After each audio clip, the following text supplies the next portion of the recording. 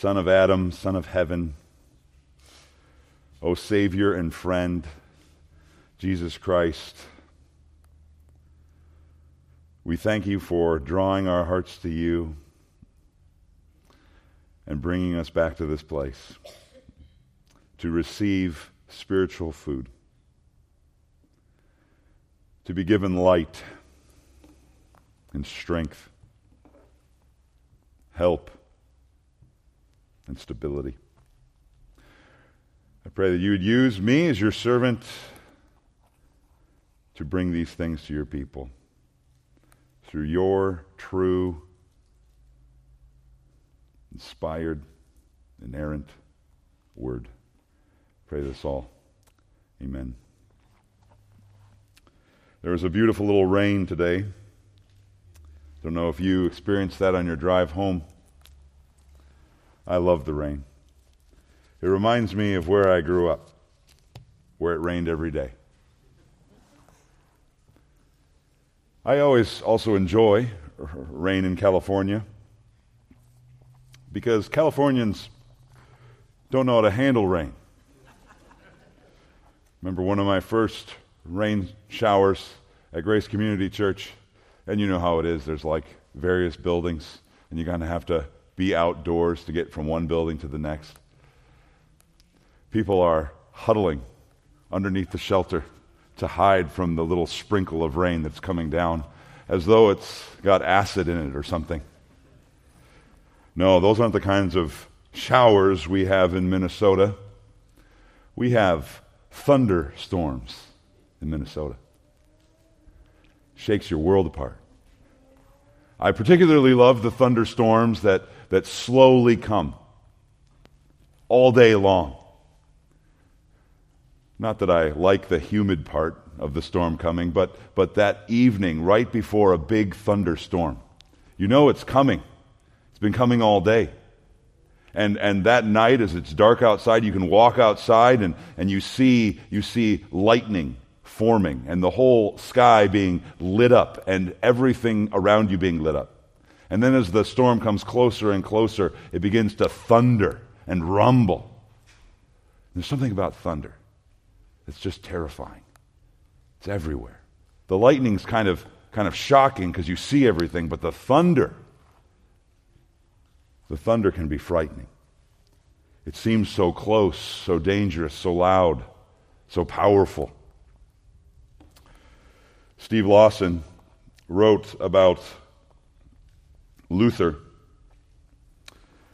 that he had two books that he loved. Two books of the Bible that he loved.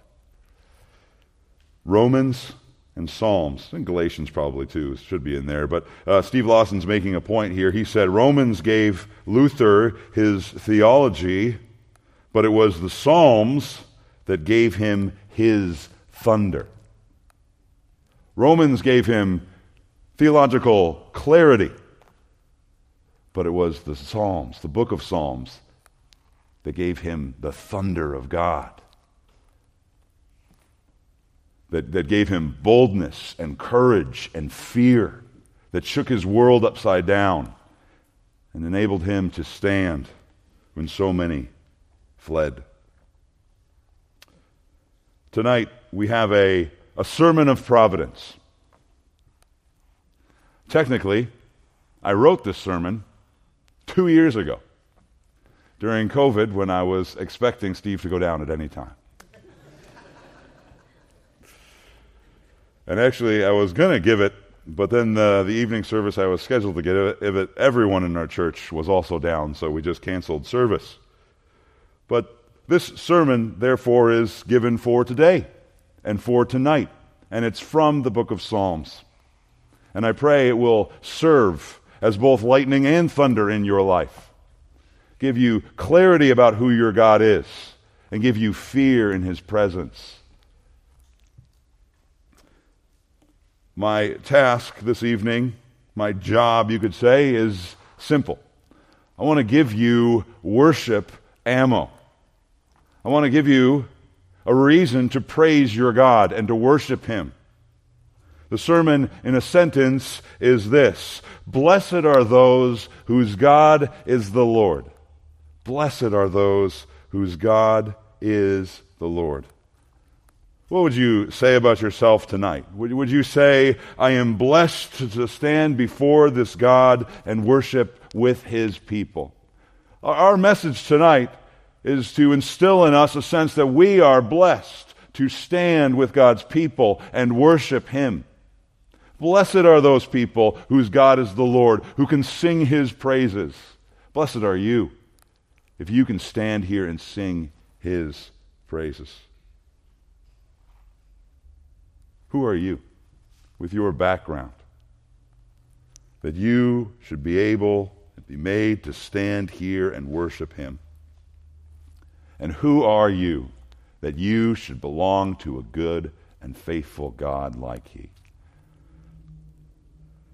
We're going to follow the actions and the characteristics of our God towards sinners tonight. David is this psalm's writer. He is exuberant to tell you about his God and wants you to experience the same God of strength, the same God of mercy, the same God of grace with him. He can't wait to tell you about his God. He wants to shake you up and cause you to say, blessed am I as well, because this is my God too. Let's hear what David the prophet has to say. Turn in your Bibles to Psalm 32. Psalm 32.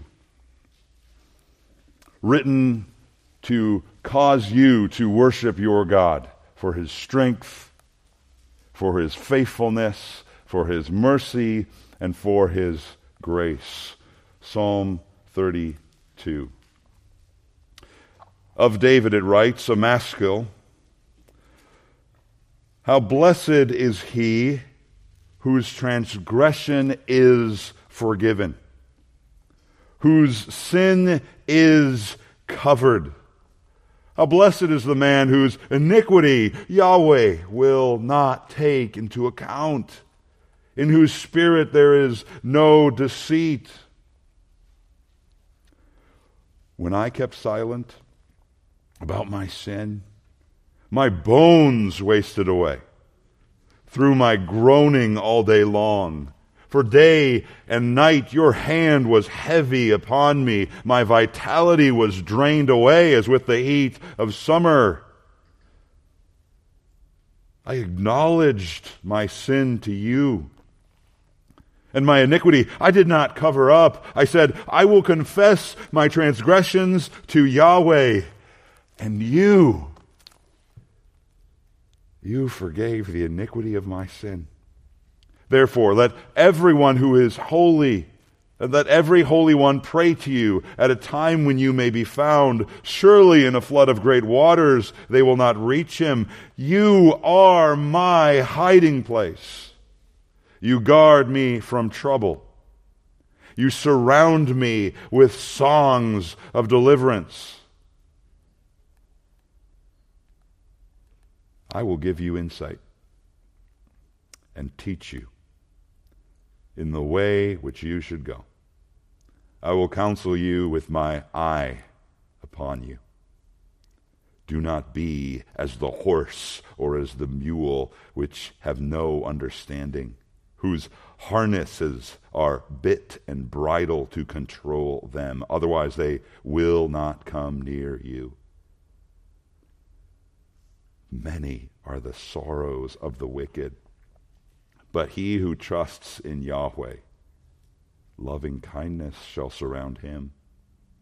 Be glad in Yahweh and rejoice, you righteous ones, and shout for joy, all you who are upright in heart. This is the word of the Lord. Notice that first word that David writes for us. Second word, actually. ESV, LSB. It's been a tough transition for me. The second word David writes, blessed. How blessed. This word is particularly prominent in the first book of Psalms, book 1. In Psalms and Proverbs, to be blessed means to be happy, flourishing, favored, to be in an enviable state. You're familiar with Psalm 1:1. Blessed is the one who orders his life in the delight of God's instruction. This is a flourishing person. He is like a tree. Psalm 2 verse 12. Blessed is the one who does not rebel against God's king. This person is in an enviable state because he escapes God's judgment. Psalm 33 verse 12. Blessed is the nation whose God is Yahweh, it says, the people whom he has chosen for his own inheritance. Blessed are those, envious are those, prosperous are those, favored are those who are in a covenant relationship with their God. They are his heritage. Let's look at reasons tonight. Reasons we should praise God and say, blessed am I. The reasons are simple, and you'll see them clearly. Reasons to say, blessed am I, because your God pursues, your God cleanses, your God perseveres, and your God instructs sinners in the way they should go. The first characteristic of our God that leads us to say, blessed am I, is your God pursues sinners. Blessed am I, my God pursues me in my sin. You see it there in the first two verses of our psalm. How blessed is he whose transgression is forgiven, whose sin is covered. How blessed is the man whose iniquity Yahweh will not take into account, and in whose spirit there is no deceit. Now, David is not talking about some hypothetical, unknown sinner here. David is talking about a real flesh and blood individual. David is talking about himself. He's talking about his transgression, most likely. He's talking about his sin and his iniquity. Oh, what is David talking about? Well, there are many times in David's life that he sinned. I'm inclined to take this psalm as written by David a little bit after the whole escapade with Bathsheba. We often think of Psalm 51 as the Bathsheba sin psalm, but there's no reason why there couldn't have been more than one. There's no reason why this also might not be connected. If anything, this psalm may be an answer to David's request at the end of Psalm 51 to enable him to teach transgressors his ways. Psalm 51:13, David makes this request in his prayer of repentance. Lord, use this to enable me to do evangelism, to teach sinners your ways. David knew a thing or two about how God deals with sinners because David was a sinner. And godly repentance has led David now to an opportunity to tell others about his God. So, let's just suggest that that's the context. Let's kind of remind ourselves of what was going on in David's life around the time of Bathsheba. Remember, David was a great man of God. He was chosen by God to be king, even at a very young age in 1 Samuel 16. Nobody thought he was going to be king. He was found by God to have a heart that was pleasing to God, and he became not only one of the great kings of Israel, but he also became one of the great worship pastors of all time. That was for you, Darren. David had everything. He had a kingdom established by an eternal covenant.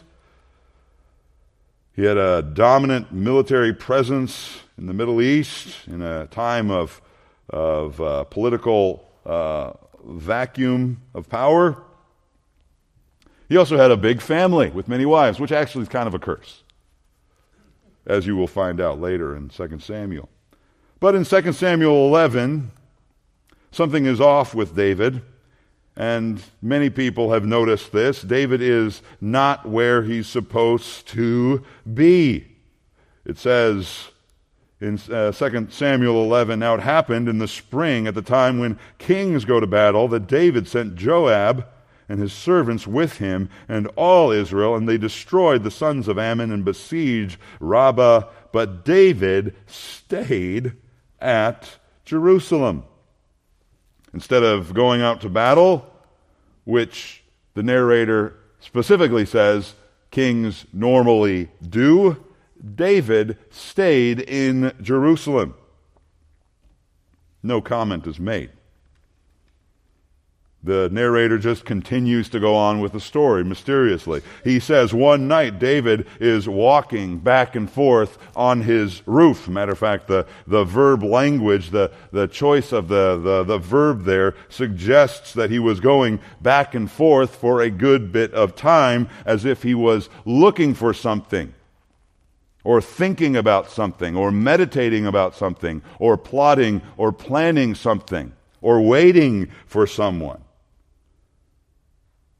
There's a beautiful woman that he sees bathing, Bathsheba, and a number of sinful acts rapidly occur in succession at this point. First off, he doesn't cover his eyes or run away. He inquires about who this woman is. When he asks his servants, they reply, almost in warning tones, "Is this not Bathsheba, the daughter of Eliam, the wife of Uriah, the Hittite?" It's as if Eliam is the same Eliam that's mentioned in 2 Samuel 23:34, these servants are essentially saying, "Is this not the daughter of one of your best fighters? And the granddaughter of one of your wisest counselors," that's Ahithophel, "and the wife of one of your mighty men?" The servants are intentionally introducing this woman as someone that is married, and not only married, but in a family that's closely connected with David. But David does not cover his eyes. And David doesn't cover his desire for her. Instead, he takes her as if she were his wife. She, as a consequence, becomes pregnant. Then David, as a consequence, tries to cover his evil deed by bringing Uriah home to sleep with his wife.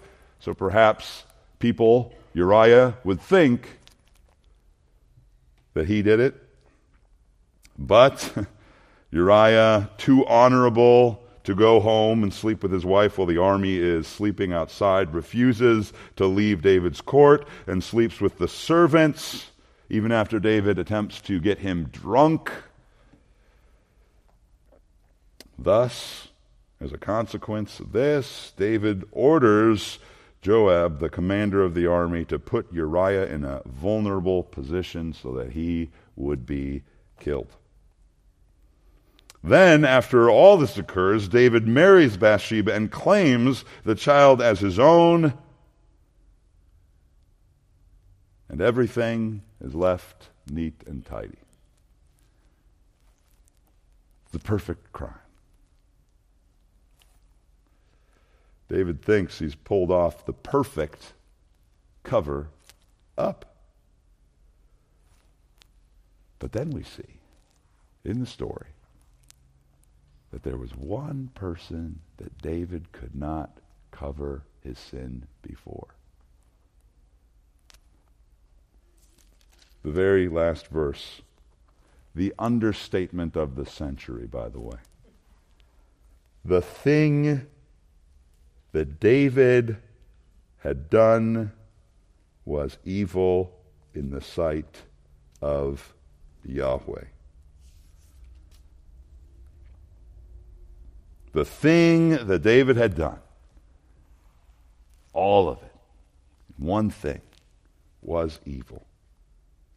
And then in 2 Samuel 12, verse 1, because it was evil in Yahweh's sight, what does Yahweh do? He sends Nathan, his prophet, to David. Now, why do we need all this detail? This is the background, definitely, of Psalm 51, and it helps us understand that psalm very well. And it could very well be the background of our psalm as well. Notice in both this psalm and 2 Samuel 11 and 12, there seems to be a sequence of time in which David is trying to cover over his sin, and he's trying to get away from the consequence of sin. He's not confessing his sin. There's a parallel background situation that we don't necessarily see anywhere else, but this might not be also the background of this psalm. I'm not dogmatic about it. It's not absolutely necessary that we know the historical background of this psalm. The psalm actually doesn't tell us what the historical background is, so I don't need historical background. So why do we go through all of this background detail? I just want to illustrate that David knew how God pursued sinners in their sin. David writes this as someone who is familiar with what it was like to be a sinner before God, even as he was a man that was beloved by God, that was given covenant promises from God. David knew what it was like to be a sinner. But the real purpose I have in this background information is I see this story as giving us imaginary handles and illustrative legs. This psalm walks on its feet as we attach it to this story of David and Bathsheba. We've got to remember this, that Psalms were not written in ivory towers separated from real life. Psalms were written in the muck and the mud of everyday life. And it's helpful for us to put legs and feet on every one of them. David lived every single term that he described in this psalm. For example, look at this. The first couple of verses 1 and 2, he uses the word transgression, he uses the word covered, he uses the word iniquity, he uses the word deceit. Transgression in verse 1 and 5 means to breach or cross a boundary. It is to cross a line. It is to commit an act of intentional rebellion against a known standard. It is to say, there is a fence here and there is a sign that says, do not cross, and I'm going to trespass, transgress. David didn't cover his eyes as he knew he should. He didn't hesitate or back off when the servant said, the wife of. He went forward, he kept looking, he fetched her, he said, I know this is sin, but I want this more than I want God. This was a horrible, intentional act of deliberate, unbelieving rebellion. This is a transgression. Or the word sin. The word sin in verse 1 and verse 5 means to miss the mark, means to fall short. It is an archery term, lexicons will tell you. It's used of an arrow being shot at a target and falling short of its goal. And perhaps there's a popular interpretation of what was going on in David in 2 Samuel 11, right? David wasn't doing what he was supposed to be doing, right? Proverbs 6 suggests that the young man who falls into lust and temptation isn't working hard. It's surrounded in this context of the danger of a sluggard and his living and being idle. And then in that context, we have the adulteress luring this young man away. And there's a good theological lesson for young men. Man, if you have nothing to do, if you're bored, if you have no work, you're going to fall into increased temptation. Maybe that's what some would say is the point of 2 Samuel 11. David wasn't doing what he was supposed to be doing. But I worry that that concept alone perhaps weakens the sense that David wants here in talking about sin. It's not just that David wasn't doing what he was supposed to be doing. It's not as though David was, shooting his arrows in generally the right direction, trying to pursue and honor God generally, and just kind of slipped in a little bit with Bathsheba. The picture we have of David is much worse than falling short. We have Nathan in 2 Samuel 12, in fact, rebuking David in no uncertain terms. He accuses David of not just falling short, but he accuses David of despising the word of the Lord, utterly scorning God. That's 12:9 and 12:14. These are, get this, bad boy words. You are a bad man, David. Matter of fact, Saul is never accused of despising God's word. These are, despising God's word is language reserved for evil men, the evil sons of Eli and Goliath himself. This is a sinner of sinners. To use the archery language again, this is not just falling short. That's not what sin is. It's not just falling short of the goal. David is aiming his arrows into the judge's stand to kill the judge. This is David's sin. Or the word iniquity. David uses this in verse 2 and 5 again. This refers to something that's crooked or twisted and filled with the guilt of sin. It's the burden of sin that you bear for transgressing, for falling short. In 2 Samuel 11, David's evil is filled with the burden of iniquity. It's heavy. It should be heavy upon him. In 2 Samuel 11, verse 8, David's evil is premeditated evil. David twists his power to cover up and to get what he wants. There's a stench of guilt about David. David also used his power to cause others to sin and do evil. David is full of iniquity, and David also is full of deceit. We see this in verse 2. It means to lie or to deceive. David tried to cover up his sin. And did you see it in the story? He tried it again and again. First effort didn't work, so he deceived to try another way. He kept trying to cover his sin. We even sense that David was a bit self-deceived by the end of the story. I didn't really go into it, but 2 Samuel 12 paints a picture of a David much removed from 2 Samuel 11, who's not even thinking in terms of guilt. It doesn't even have a conscience that's pricking him anymore. Nathan comes to David and tells him a story of a sinner very much like David. You know, he took the lamb from the poor man. And David can't spiritually connect the dots. He has no conscience issue. Matter of fact, it is quite striking. David becomes furious at the man who takes the poor man's lamb. He gets righteously indignant.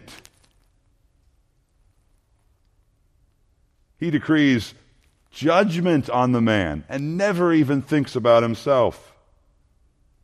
David covered his sin, and as a result of his deceit, he himself was self-deceived. That is the consequence of sin. So David knew what it was like to be a sinner before God. He knew what it meant to bear guilt. He knew what it meant to be exposed also before God. But look at this. Not only did David know what it was like to be a sinner before God, he also knew what it was like to have this God after him.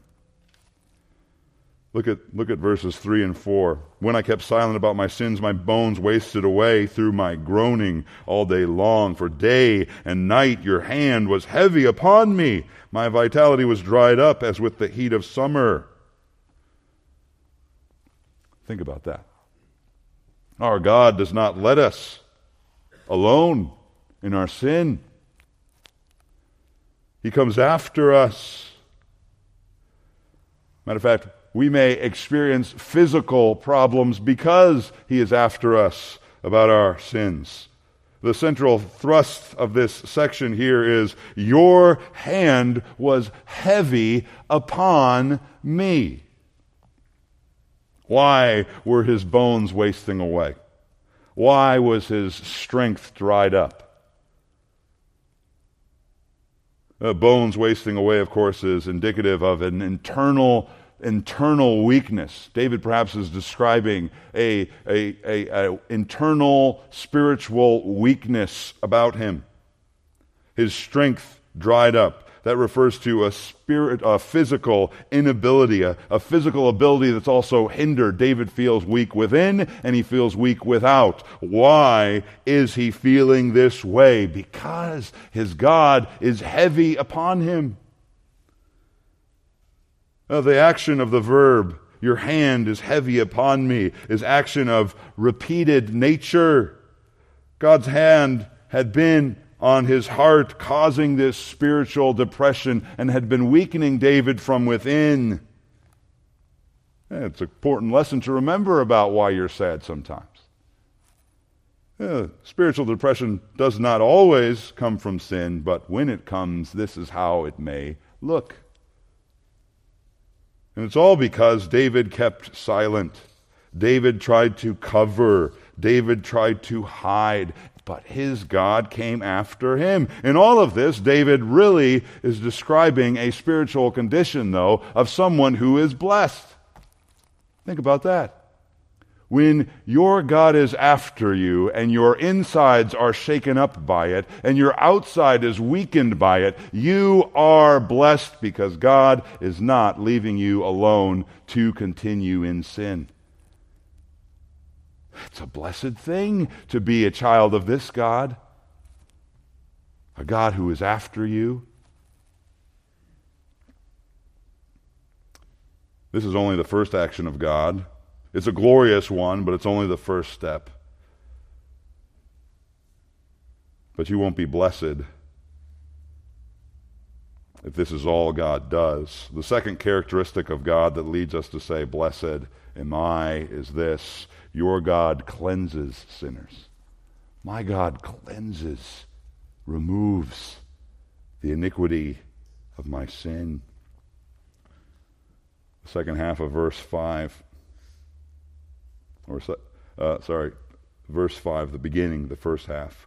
I acknowledge my sin to you, and my iniquity I did not cover up. I said, I will confess my transgression to Yahweh. Yes, God exposes, but he exposes sin in his people so that he may also cleanse. Notice God's heavy hand on David's soul was unrelenting, but it was unrelenting for a purpose. It was for the purpose of David acknowledging, confessing, admitting. To acknowledge my sin. It's an interesting verb form. It takes a causative form of the verb to know, literally meaning, I cause you to know. That's what acknowledge means.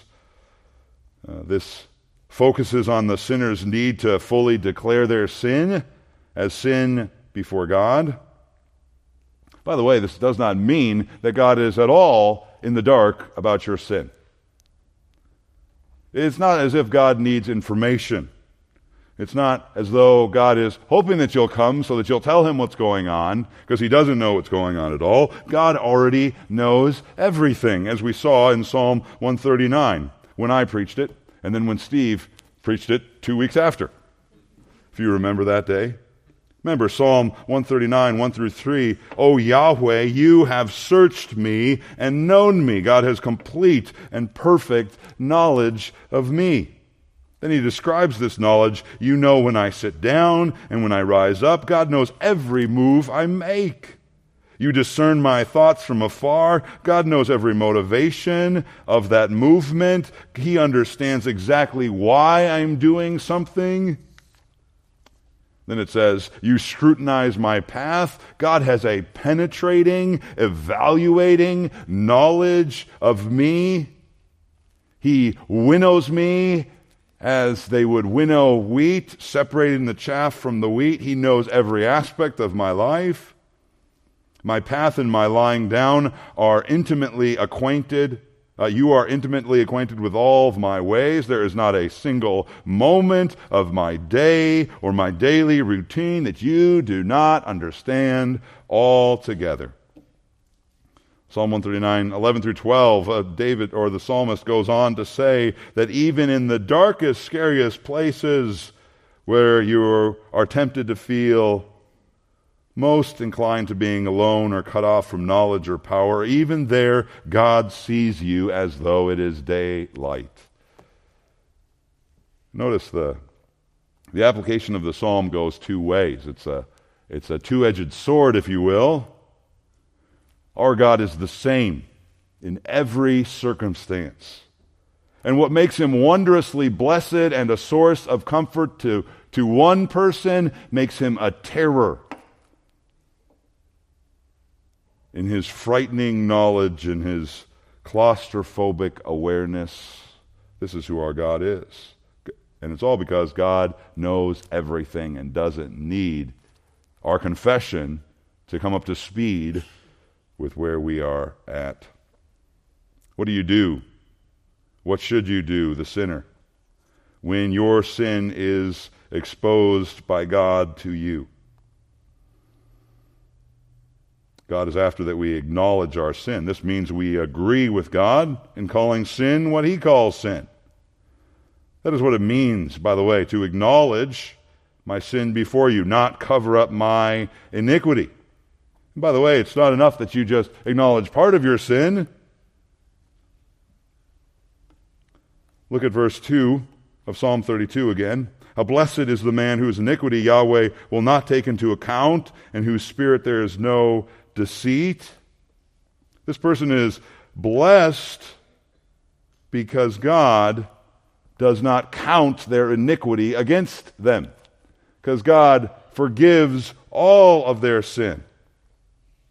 You could say it like this: if you hold back from confessing, you hold back from receiving the joy of God's forgiveness and removing the burden of iniquity from you.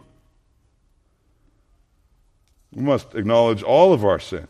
And what is the result when you confess and acknowledge your sin and are in full agreement with God? I love it. I love the second half of verse 5. You, the psalmist says, David says, you forgave the iniquity of my sin. The you there is emphatic. It almost has a shock quality to it. You of all people, my seemingly worst enemy, worst nightmare, greatest antagonist. You are the one who forgave the guilt and the iniquity of my sin.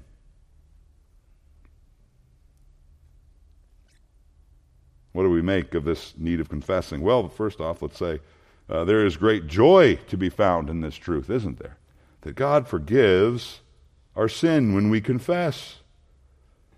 But there's also great trouble to be found in this truth as well. Confessing and acknowledging your sin to God is crucial to cleansing, but you must confess and not cover up any more.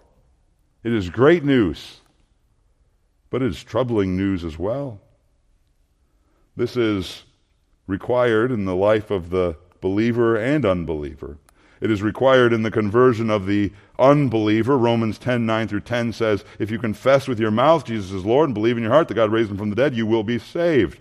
For with the heart a person believes, leading to righteousness, and with the mouth he confesses, leading to salvation. But this is also the daily need of the believer. 1 John 1:9 and 2:1 says this: if we confess our sins, he is faithful and righteous to forgive us our sins and to cleanse us from all unrighteousness.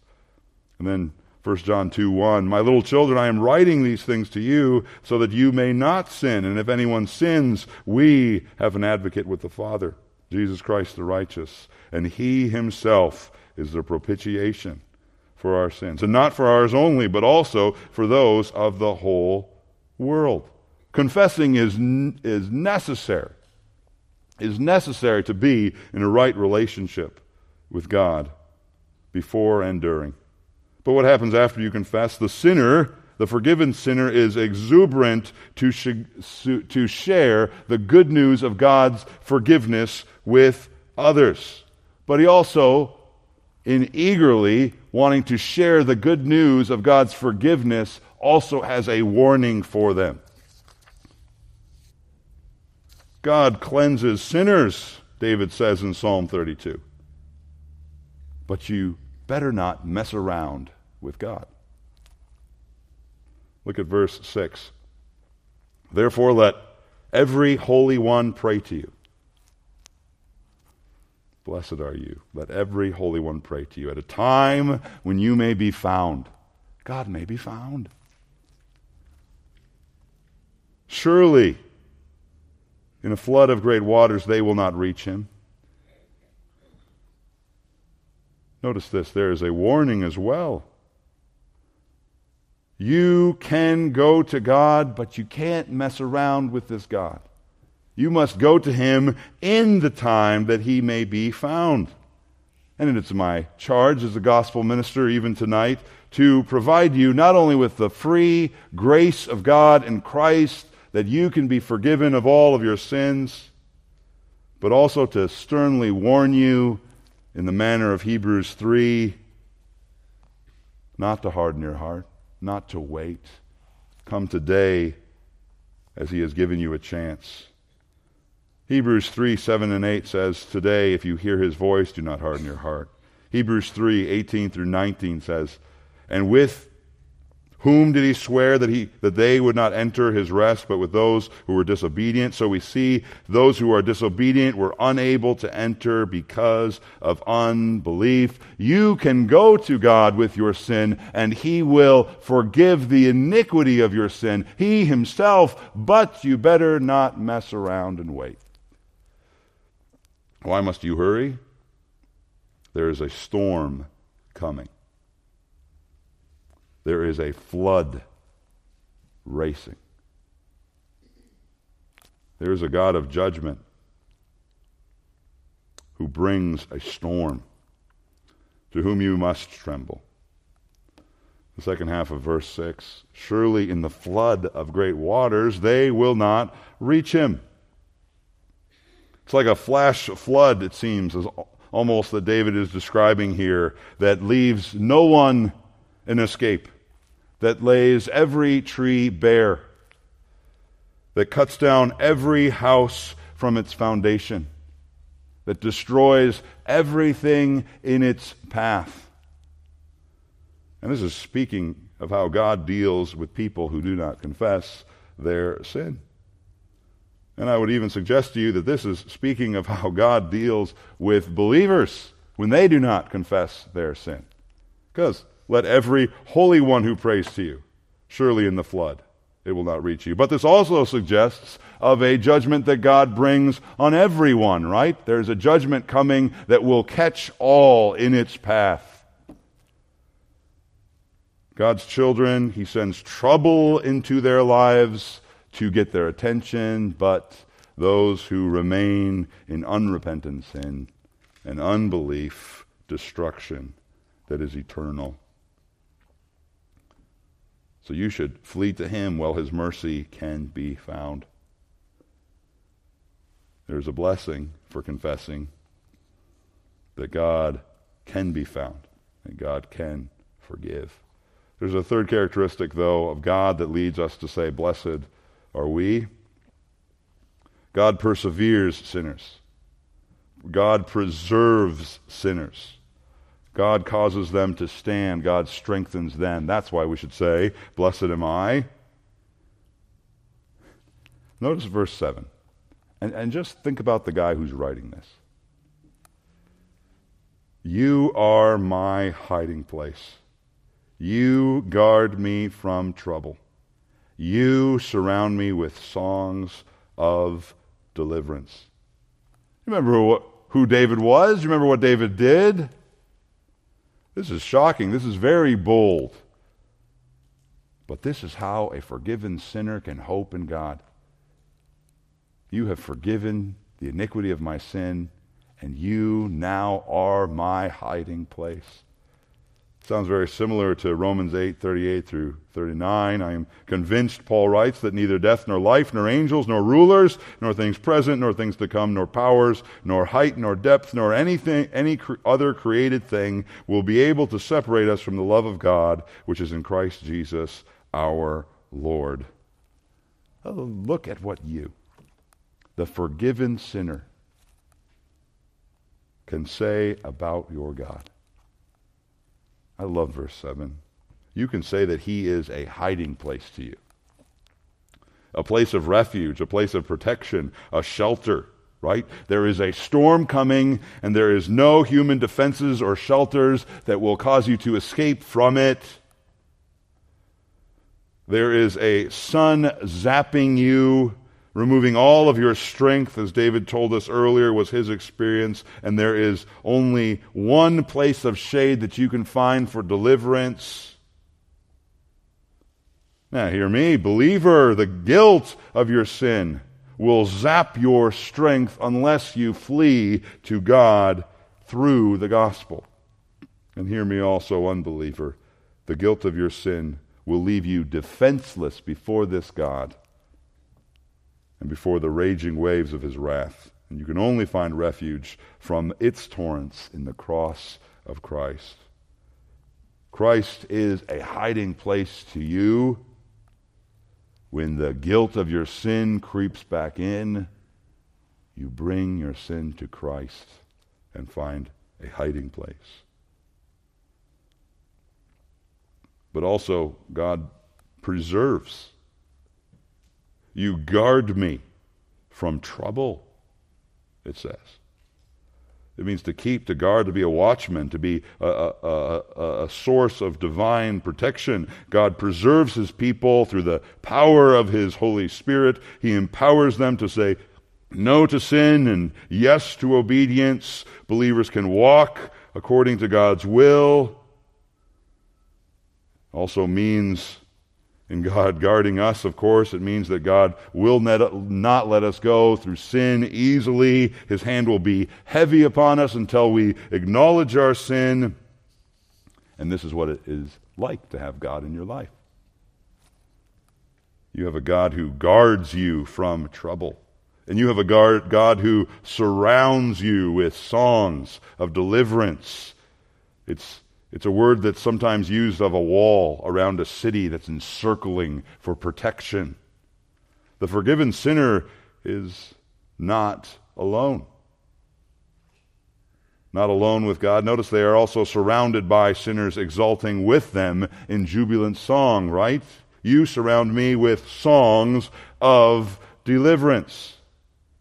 This is who the believer is. They are someone who exults, worships in the God who preserves them, who guards them, who keeps them. Blessed am I, my God guards me.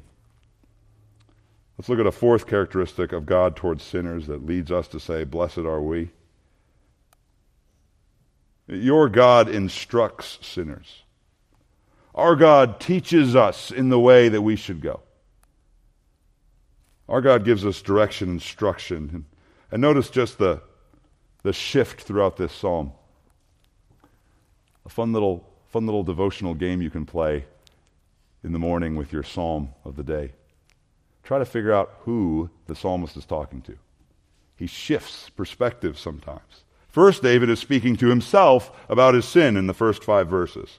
Then David is speaking to God in verse 5. Then he is speaking to the godly in verse 6. And then he speaks to God about himself in verse 7. And now in verse 8, he appears to be speaking to someone else. But he speaks as a prophet who has, it seems, received instruction from the Lord himself. And for the remainder of this psalm, he seems to take up the desire of the end of Psalm 51 to be an instructor of sinners. In fact, this appears to be David delivering the message he has received personally from God, in the voice of God, as if God himself is speaking through David. What does he say in verse 8? I will give you insight and instruct you in the way which you should go. I will counsel you with my eye upon you. Do not be as the horse or as the mule, which have no understanding, whose harnesses are bit and bridle to control them. Otherwise, they will not come near you.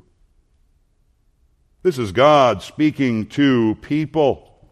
This is God saying, I will instruct sinners. There's an offering and there's a warning in this. Notice first the offer of God's instruction here. God will instruct sinners. I love it. Verse 8, with my eye upon you. God is not a distant God who angrily wants you to obey and stop and confess. No, he wants you to grow in righteousness. And notice also, while he's giving instruction, he is giving instruction to you with his eye upon you.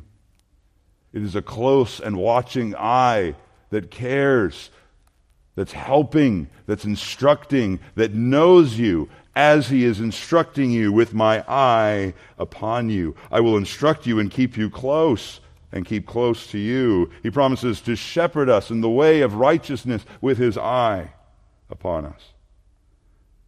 He is very much like a shepherd, you could say, in the way he corrects. Just this morning in youth group, we were talking about the message of 2 Timothy, and we came upon 2 Timothy 3:16 through 17, and we see here the instruction of our God with his eye upon us. It says this, all Scripture is God-breathed and profitable for teaching, for reproof, for correction, for training in righteousness, so that the man of God may be equipped, having been thoroughly equipped for every good work. With God's teaching, he is telling us how to walk with God.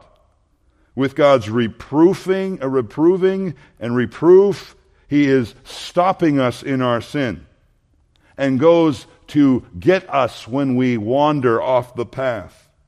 And when God is correcting us through his word, he is helping us get back to the path of walking with God. And when God is training us in righteousness, he walks with us and beside us and strengthens us through his word to obey him better in the future. This is how the word of God operates in our life, with his eye upon us.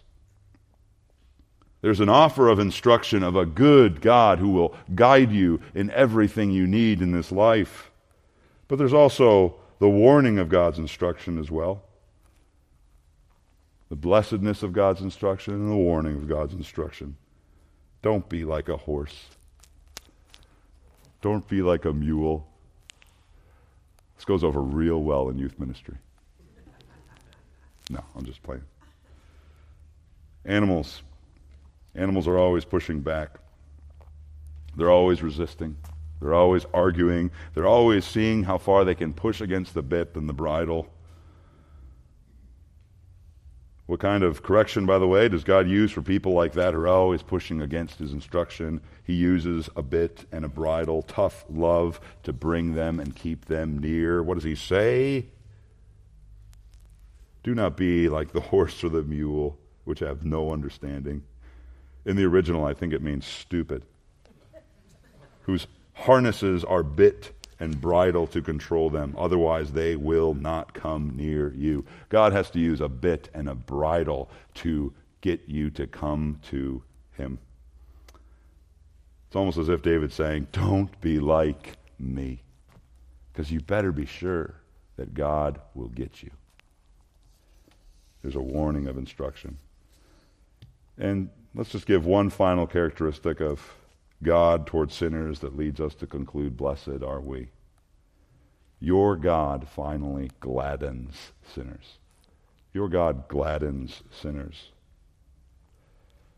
The forgiven have many ways in which their lives are to be contrasted to the world. They are a contrast to the world in their humble disposition, in their spiritual position. They are a contrast to the world in their hunger for God's word, and they are a contrast to the world in their activity and action under trial, because they can go through trial with an eternal hope.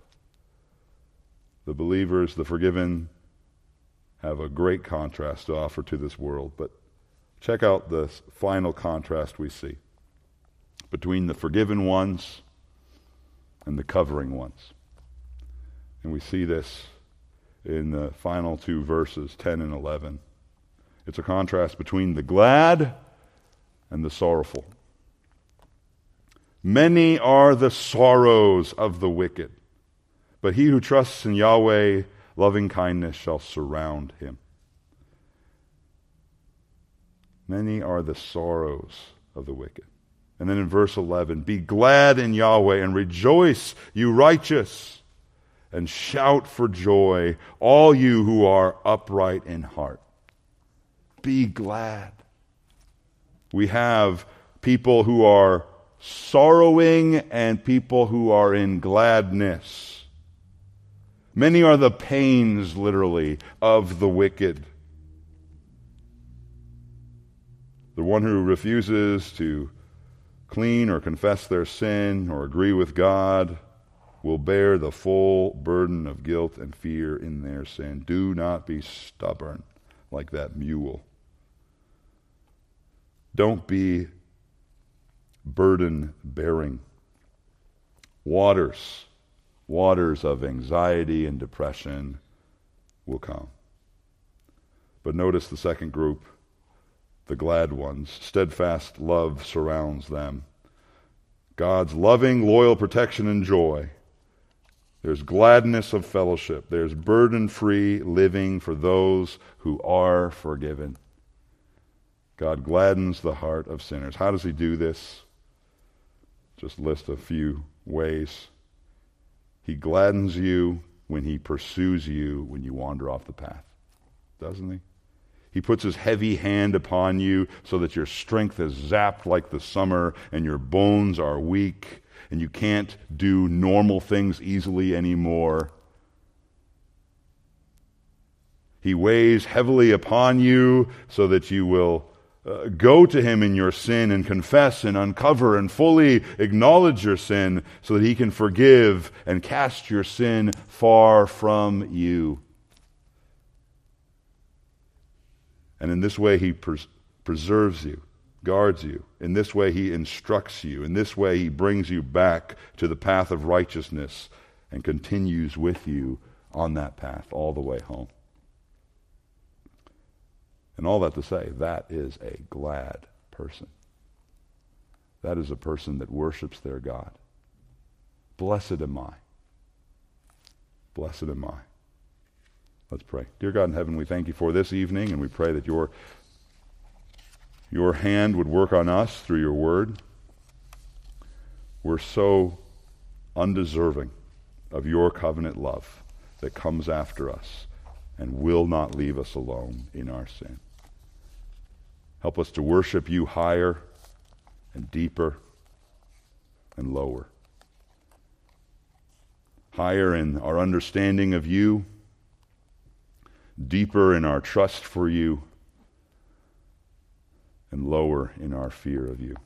Pray this all in your Son, Jesus' name. Amen.